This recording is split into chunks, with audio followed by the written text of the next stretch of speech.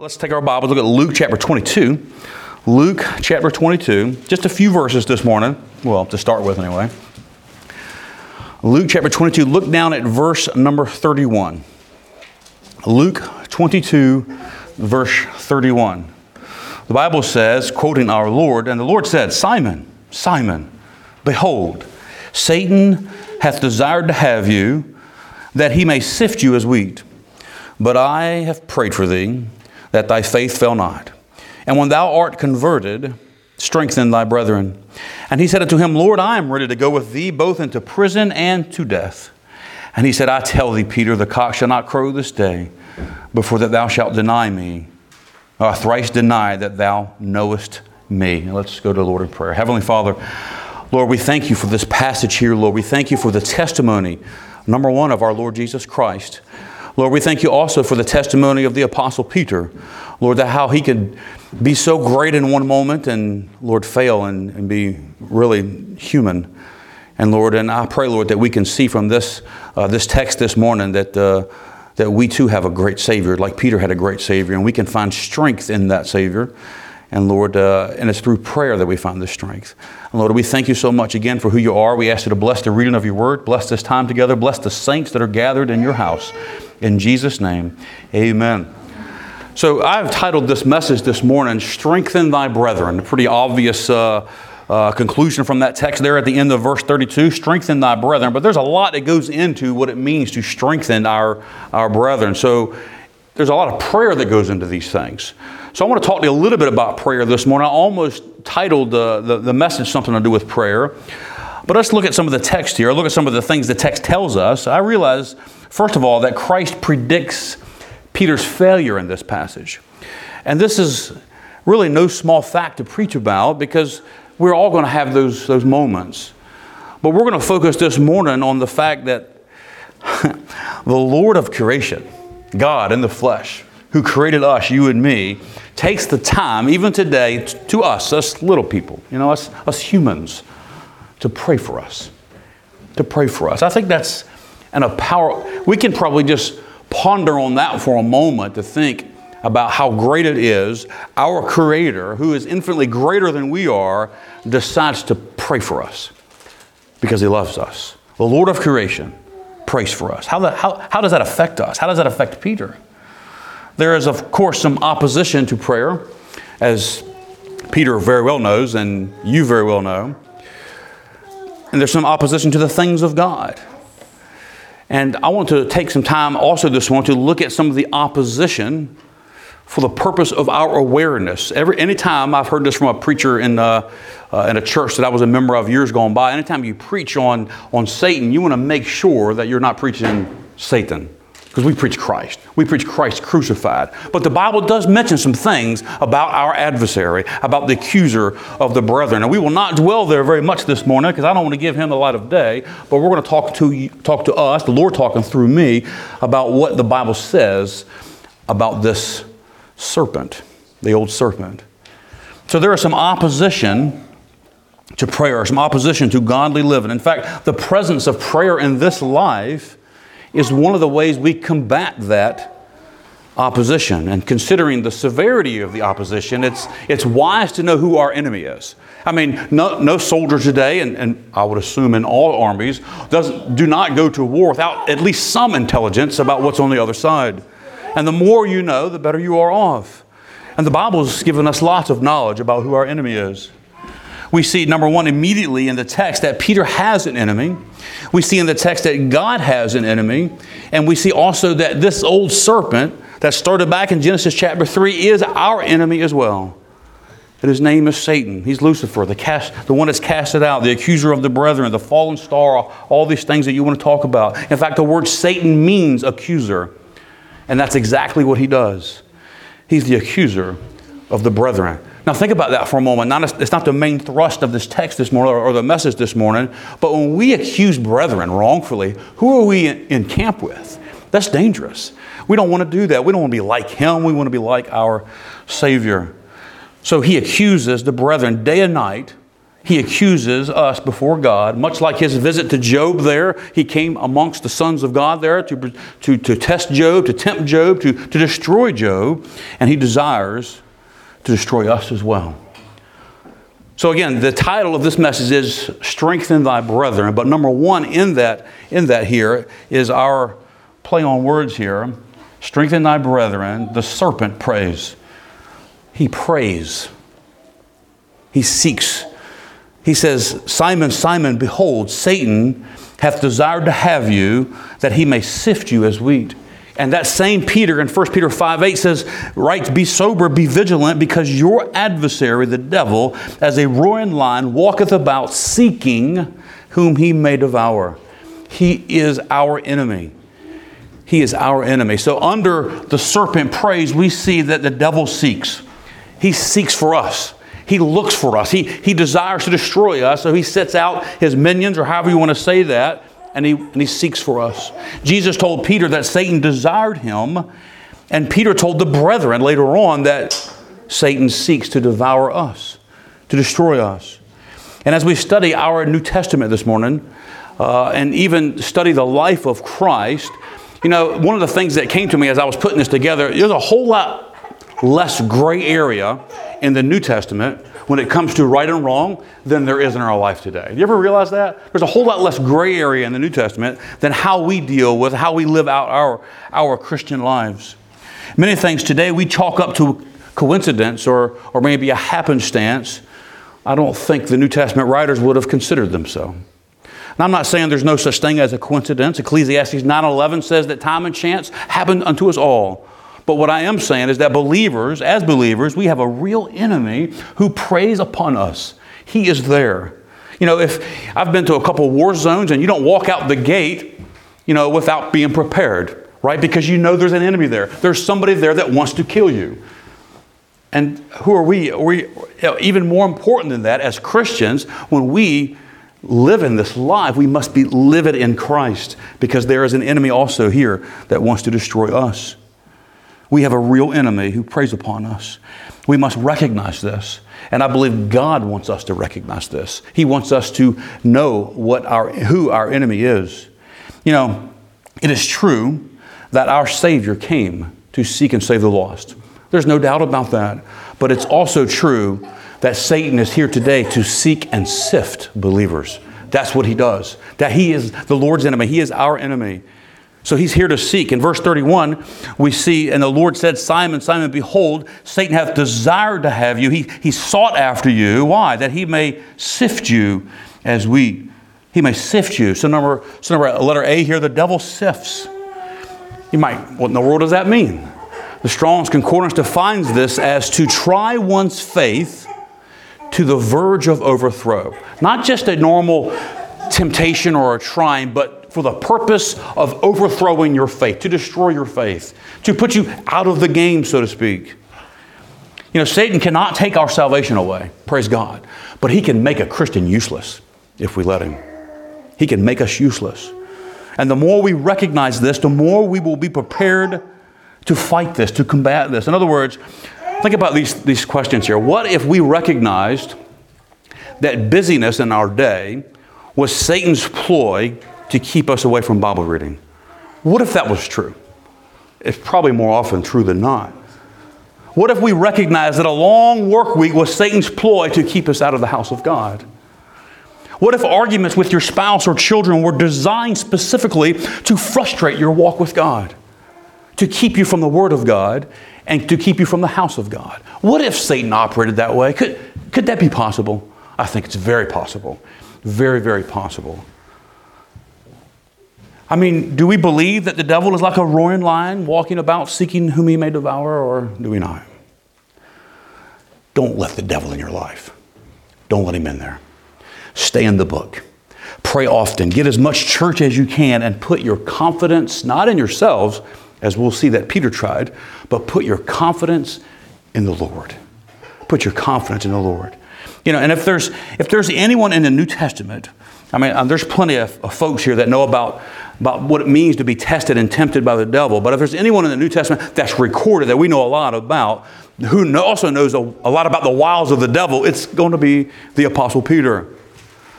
And Peter realized quickly that he was no match for Satan, but that wasn't his first opinion, was it? He says, Lord, I'm ready to go with thee, both into prison and to death. Peter was like, there's no way that Satan's going to get into my life. I will go to the death. I will go to the cross before I deny you, Lord.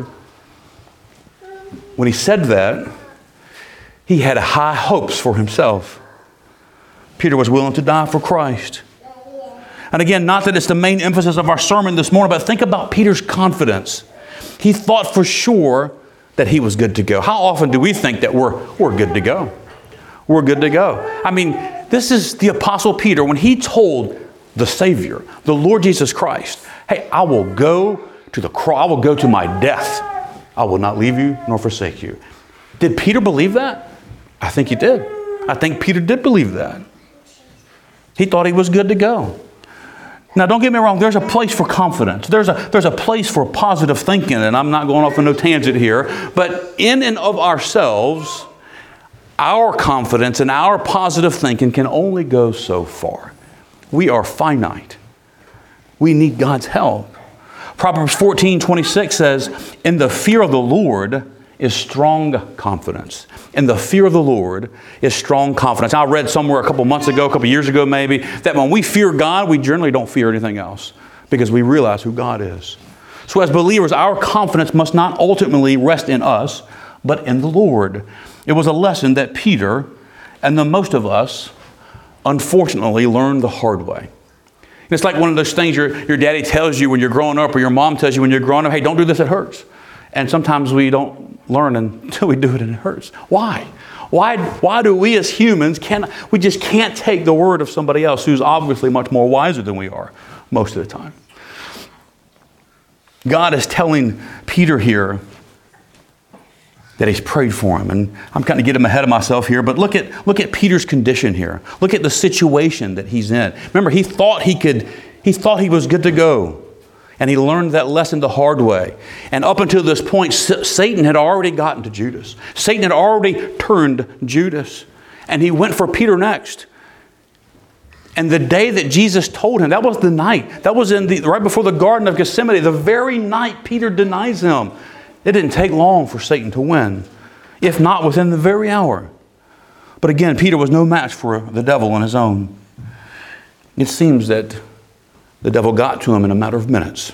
I mean, you see the way the Bible recorded is denial, denial, denial. We don't know how long that is, but it's one night. All the while Christ was enduring our sin. You know, if you think about it, even the mighty angel Gabriel, you know, the guy that angel that Daniel prayed with there, and he was withheld by the prince there, the prince of Persia, I think it was, by 21 days. And in Jude chapter 1, verse 9, the Bible says that even Gabriel didn't dare bring an accusation against Satan, but said, the Lord rebuke thee. The Lord rebuke thee. So think about this. If Peter was no match, and Gabriel sought upon the Lord when dealing with Satan, who are we? Who are we to stand against the devil? Well, the truth of the matter is that we are the children of the living God. We have a God in heaven, and we have a God in our hearts. The God. Romans 8:37 says, we are more than conquerors through him that loved us. And as 1 John 4:4 states, greater is he that is in you than he that is in the world. That includes the devil. And then one of my favorite sayings recorded in John 16:33. I love this. Be of good cheer. I have overcome the world. What's our problems? All our problems are in this world. But Jesus has overcome that world. So Satan may prey upon us.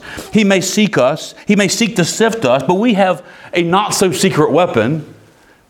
We have a God in heaven. A God in our hearts. A God who loves us. And a Savior. Get this now. Look at this. Look back up to the verse 32. I have prayed for thee. Satan has desired to destroy you, but I've prayed for thee. This is not just your pastor praying for you. This is not your spouse praying for you. This is God praying for us. So we saw that the serpent prays, and we see that the Savior prays. And again, I love the transition. Hey, Peter. Maybe he didn't say hey, but that's what I would have been like. Hey, Peter, Satan's coming to get you. But I've prayed for you. But I've prayed for you. What great words to know that our Savior's prayed for us. And Christ didn't just pray for Peter, He prays for us specifically. Speaking to God the Father about the apostles in John 17:20, Jesus says, neither pray I for these alone, but for them also which shall believe on me through their word. Friends, that's you and me. Jesus prays for you and me. Can you imagine? In heaven, there He is. Hey, Lord, I want to lift up Brother Shannon to you today. I want to lift up Brother Axel to you, Brother Jeff, Brother Billy. I want to lift them up to you, my Heavenly Father, our Savior. As a man, mind you, in the throne room of God.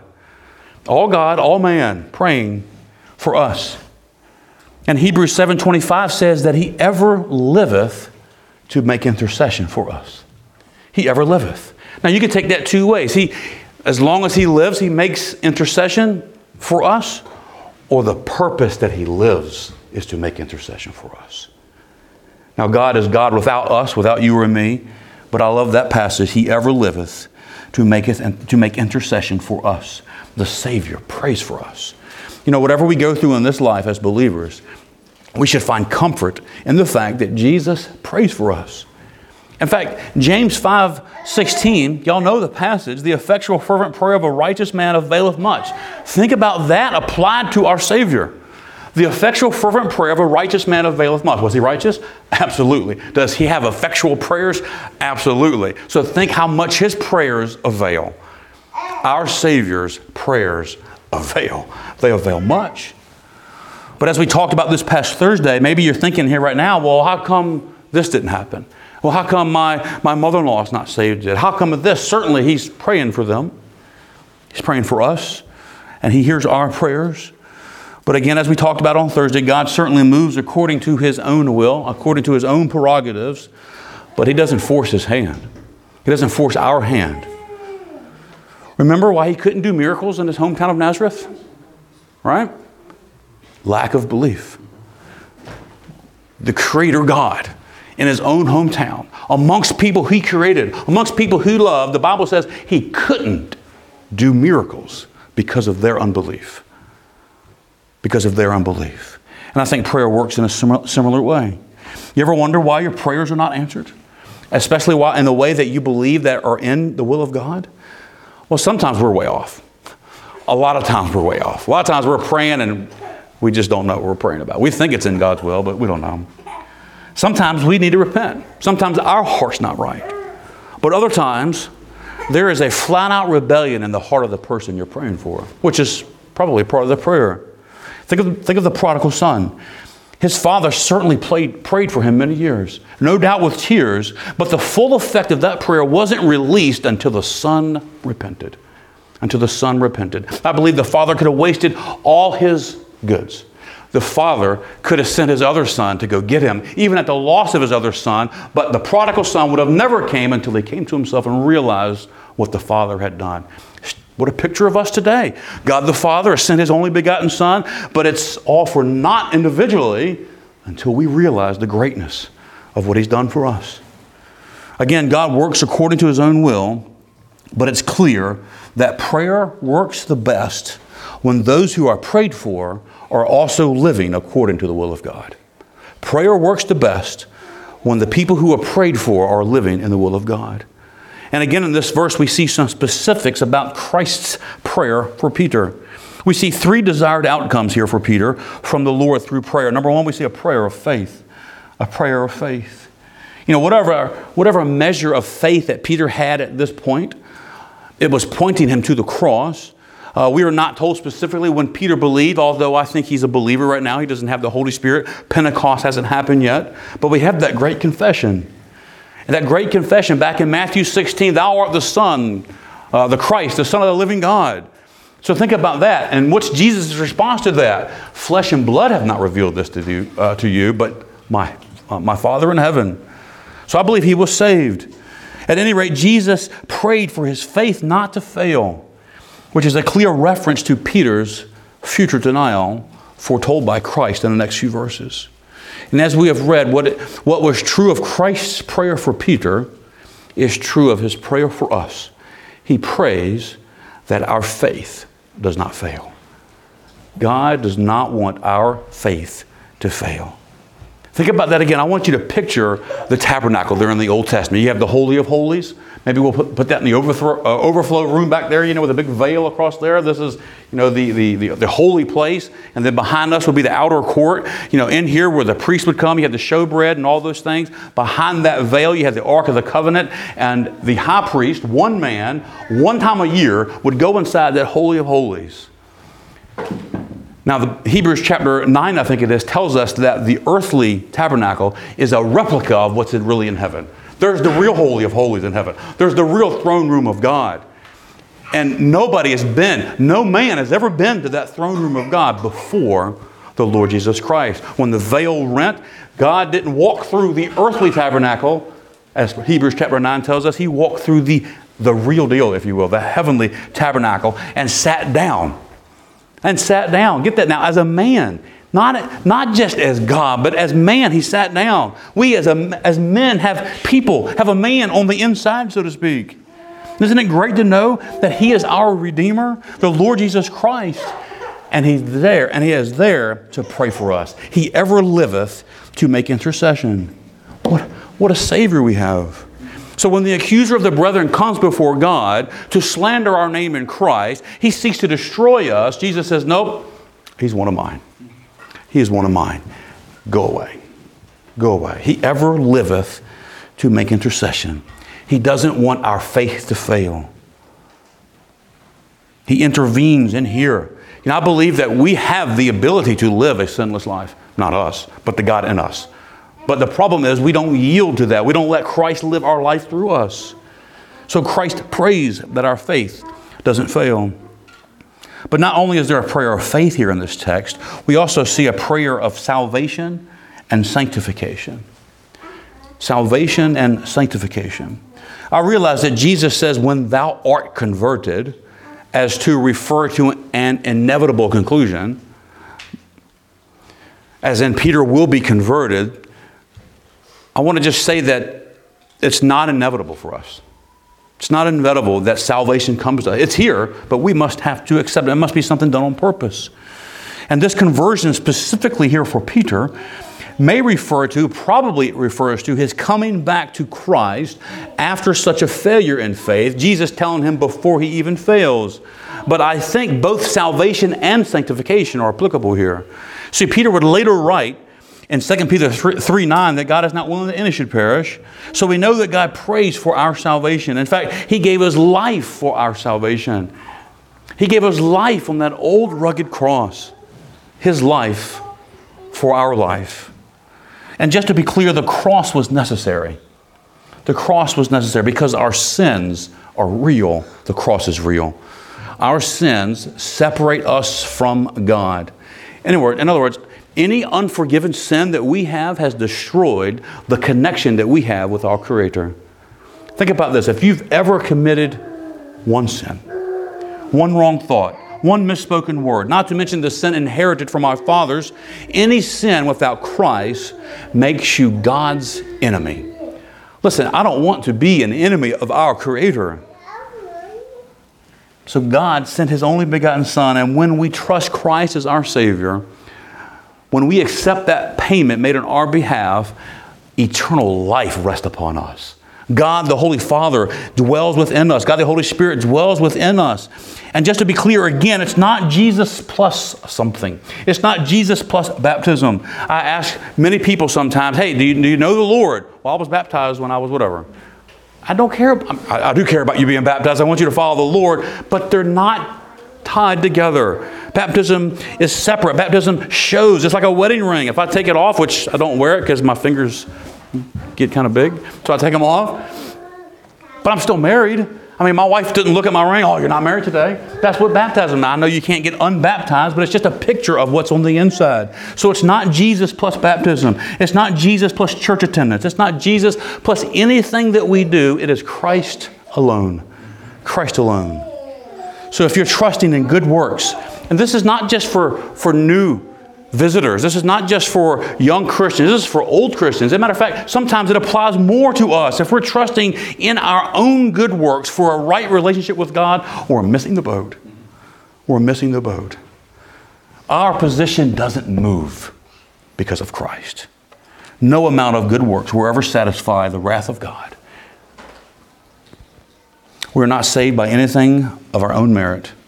Peter later writes, in 1 Peter later writes that we are not redeemed with corruptible things, but with the precious blood of Christ. Trust Christ today. Trust Him in your salvation and trust Him in your sanctification. Jesus says when thou art converted, again, it applies to Peter's eventual repentance. Again, I believe Peter already had a knowledge of salvation. He didn't know all the things that he would know, but I think he had a grasp of it enough. Matter of fact, when we see John, chapter 20, when them both run into the tomb, John outruns them. Y'all know their story. The Bible tells us that John believed. It never tells us later on that Peter believed. It does say the apostles denied them, but I think that's again a failure of faith. So I think when thou art converted is a reference to Peter's full turning back to God after that failure. After that failure. And here's the application.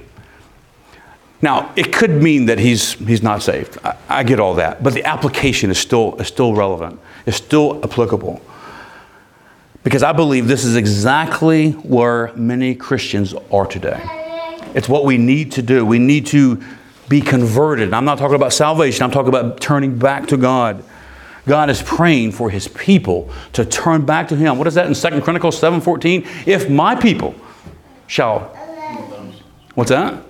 Humble themselves and pray and turn from their wicked ways and turn to God. My people, He says. Not the world. Not the world turning to me. My people. And that verse is applicable today. It's not a promise to us like it was to Solomon, but it is a principle that we can hold true. We must turn to God. And I know there are a lot of differences between us and Peter, but let's take a snapshot of Peter's life here real quickly.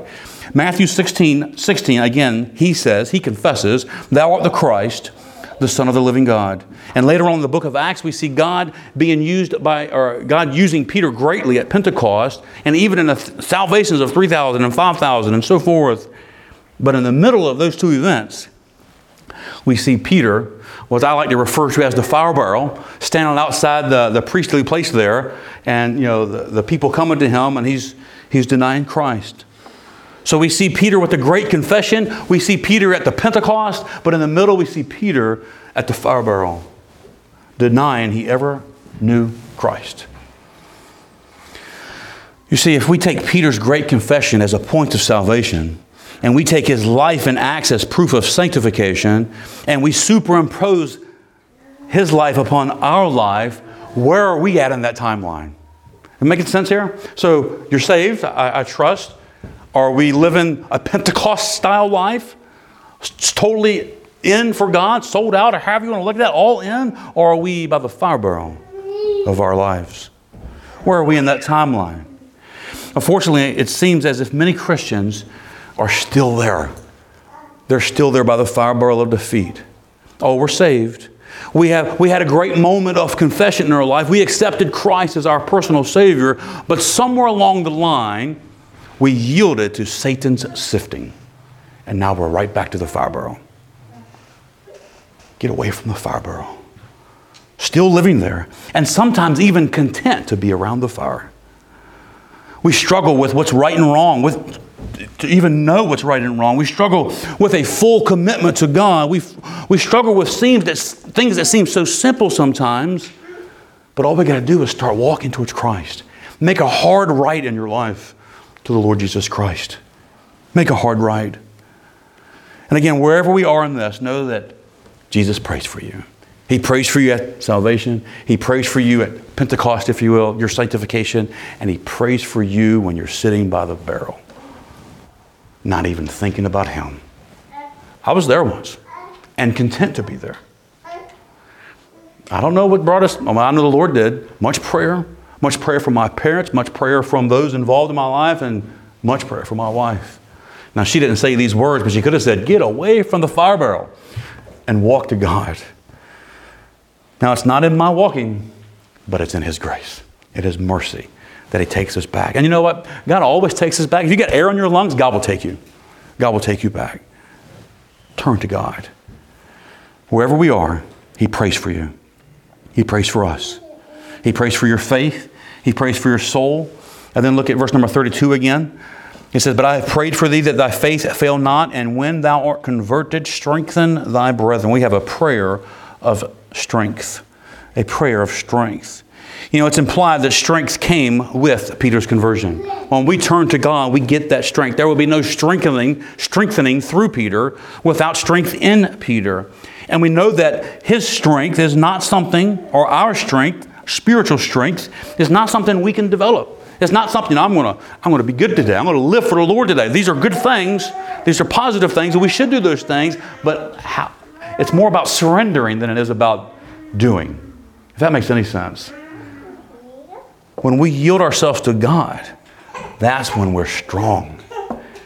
Yield our strengths and our weaknesses to Him. You know, Peter would eventually take this prayer very seriously. I wonder if he was sitting by the fire barrel, he remembered God saying, when thou art converted, strengthen thy brethren. I doubt it. But I would guarantee that he was, when he was preaching up there at Pentecost, or maybe in the preparation for that, he remembered. He remembered. I think he took it very seriously. Yes, he failed, but he came back. He made a hard right. And there is such a contrast between Peter before and Peter after. Listen, we talk much about the old life and the new life. The not so eternal life, well, not eternal life with God anyway, the unbelieving life, and then we have the believing life. And I got to be honest with you, I tell my children, all that, or those who are not saved, it is better on this side. I've lived that side. We've all lived that way, and it's better on this side. And we focused on that before Christ and after Christ in our life.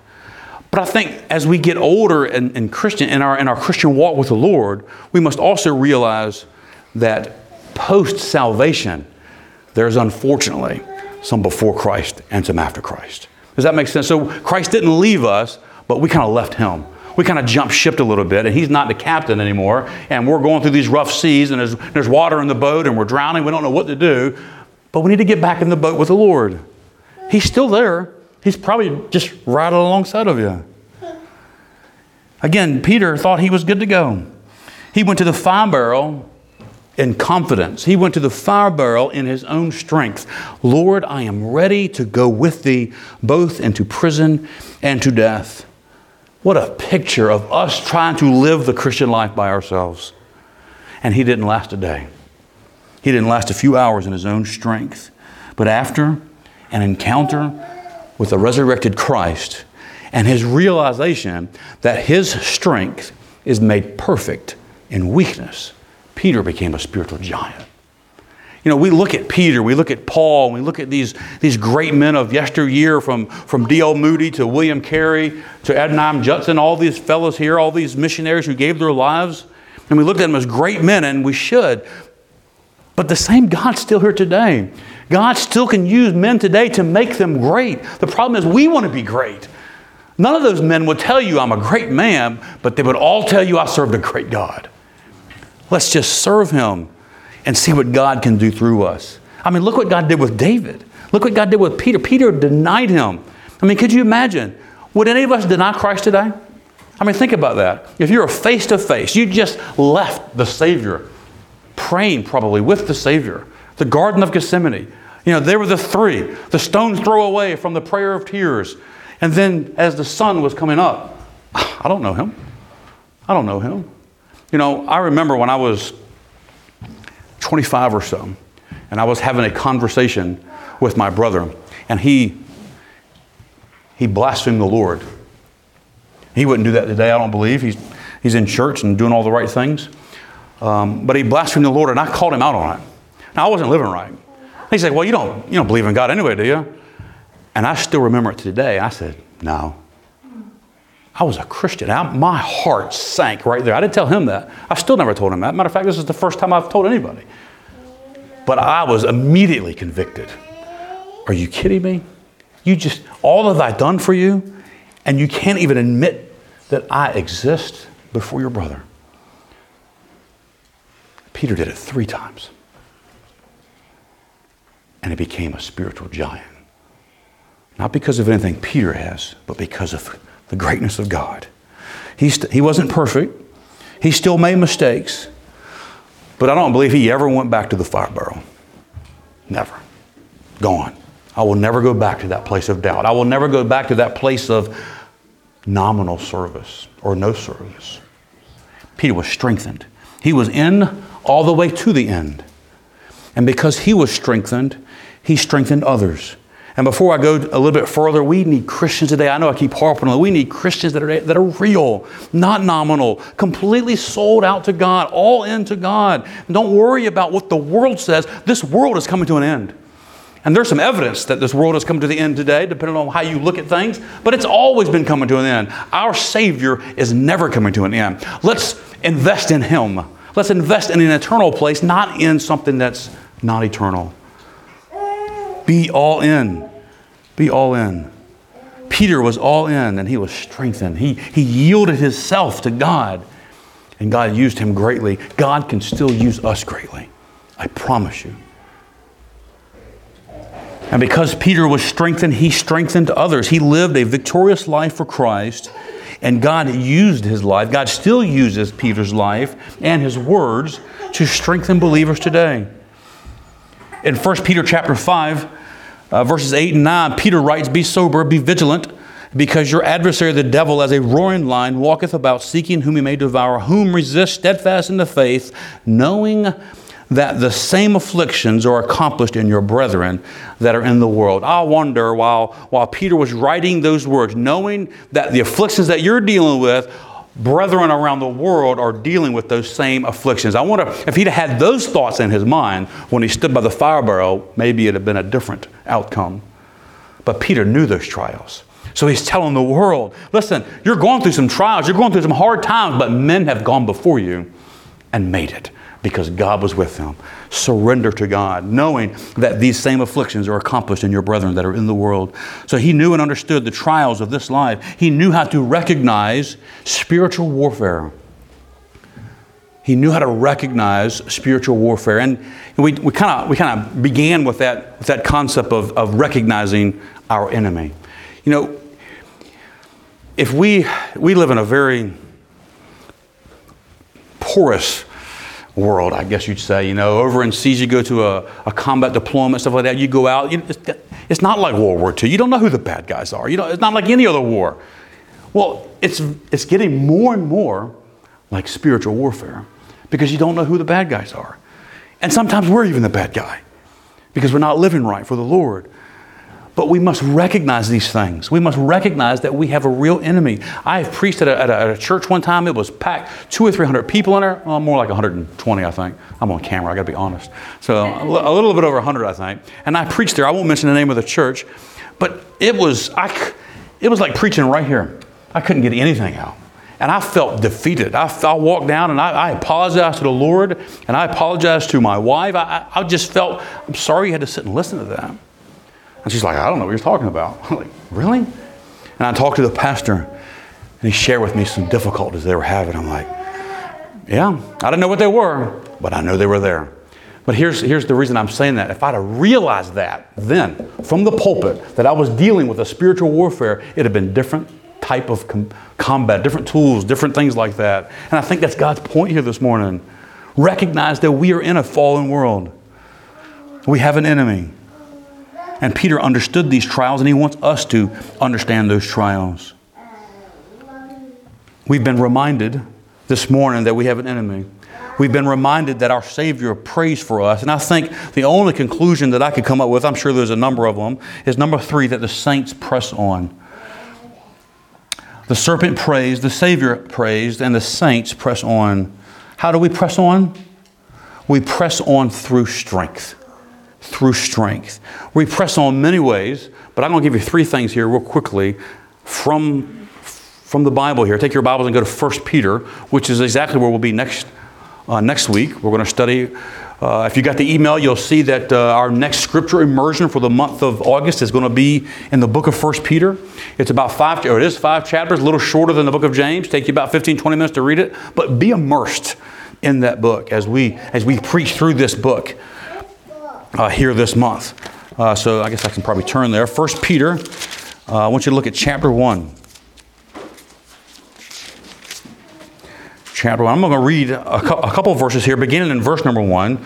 I want you to capture something. I kind of read ahead of myself here. Capture the excitement of the Apostle Peter. Remember, he just went through all those things. We know a little bit about the life of Peter. His first letter. This is his first time to sit down and put ink to paper or a feather to paper or whatever you want to call it. But look at verse number 1. Peter, an apostle of Jesus Christ, to the strangers scattered throughout Pontus, Galatia, Cappadocia, Asia, and Bithynia, elect according to the foreknowledge of God the Father, through sanctification of the Spirit, unto obedience and sprinkling of the blood of Jesus Christ. Grace unto you, and peace be multiplied. Blessed be the God and Father of our Lord Jesus Christ, which according to His abundant mercy hath begotten us again unto a lively hope by the resurrection of Jesus Christ from the dead, to an inheritance uncorruptible and undefiled, and that fadeth not away, reserved in heaven for you, who are kept by the power of God through faith unto salvation, ready to be revealed in the last time. Now think about this for a moment. If we were writing a letter, even to a Christian brother, or maybe I was writing a letter to Ansbach Baptist Church. Generally, hey John, this is Bill. Let me tell you some things. Peter makes it a point, 6 verses that tell me how great our Savior is, how great the things that He's done. He's excited. And I think, how do we press on? The point I'm trying to get here is that we rekindle what God's given us. Rekindle, stir up that salvation, that gift that's in us. Be excited about what God's done for us. And I know we go in ebbs and flows with our excitement, but never get over the fact of what this passage says, of what Christ did for us. God became a man, that man became our sin, and He took that sin to the cross, buried that sin in the grave, came forth without the sin, and we just put our faith in Him, and we ain't got to do all those things. We don't have to live that life. We just accept what He's given to us. Rekindle our faith. God, through Jesus Christ, has done great and mighty things for us. And Peter's letter is how God used him to strengthen the brethren. So how do we press on? How do we get strengthened? We rekindle what's going on. We remember that what is going on right here has nothing to do, and doesn't even compare to what Christ did for us. Doesn't even come close. He opens with this letter of excitement, filled with some of the great things God has done for us. Again, he could have just said it, "Hi, I'm Peter, let's talk." But he didn't. He didn't. He bragged on his Savior. He boasted in Jesus Christ. So how do we press on again? We rekindle what God's done for us. Stir it up. Don't get over the fact that God saved you. And then look at verse number 6. Verse number 6 says, "Wherein ye greatly rejoice." Why are we rejoicing? Because of all those things He just told us about. So how do we press on? We rejoice. We rejoice when the times are good. We rejoice when the times are bad. We rejoice always. Rejoice forevermore. 1 Thessalonians tells us, rejoice forevermore or evermore. We rekindle the flame of salvation, and then we rejoice. What is rejoicing? First, it's rejoicing to the Lord, but I think we can also rejoice to others. Don't keep salvation to yourself. Don't keep it here. Tell the world what God has done for you. Think of this statement. If the greatness of your salvation was measured by your rejoicing, how great would it be? If the greatness of your salvation is measured by your rejoicing, how great is your salvation? Rekindling, rejoicing, and then letter C there, reminding. Look at verse 6 and 7. He says, "Wherein ye greatly rejoice, though now for a season, if need be, ye are in heaviness through manifold temptations, that the trial of your faith, being much more precious than that of gold that perisheth, that it be tried with fire, might be found unto praise and honor and glory at the appearing of Jesus Christ." We remind each other that this is not our home. This is not our home. Keep reminding yourself that we have a home that's better than this. We have a home where there's no trials. We have trials here. The moment we're in a trial, we're frustrated, remember, we have a home in heaven. We have somewhere else. We have a home a mansion over the hilltop, and all those songs that point to heaven. Remind yourself of this. This is not home. We have a better place. What's that Paul says? I have a desire to leave, but I have a desire to stay. Not just to stay because of the earthly pleasures, to be a benefit to other people. That should be our only reason to stay. We're going home one day. Our trials are not always proof that you did something wrong. They're not always proof that someone wronged you, but it is proof that Jesus Christ hasn't come back yet. It's proof that Christ hasn't appeared yet. But when He does, when those clouds roll back like a scroll, when glory descends and Jesus meets us in the air, look at the last part of that verse. May we be found unto praise and honor and glory at the appearing of Jesus Christ. The only way we do that is by pressing on, rekindling this within us, rejoicing what God has done for us and reminding us that Jesus is coming back. We have a home in heaven. We have a home in heaven. And when all these things occur, we can be strengthened. And I'll close with this verse in Galatians 6:9. Paul writes, let us not be weary in well-doing, for in due season, we shall reap if we faint not. Let's pray.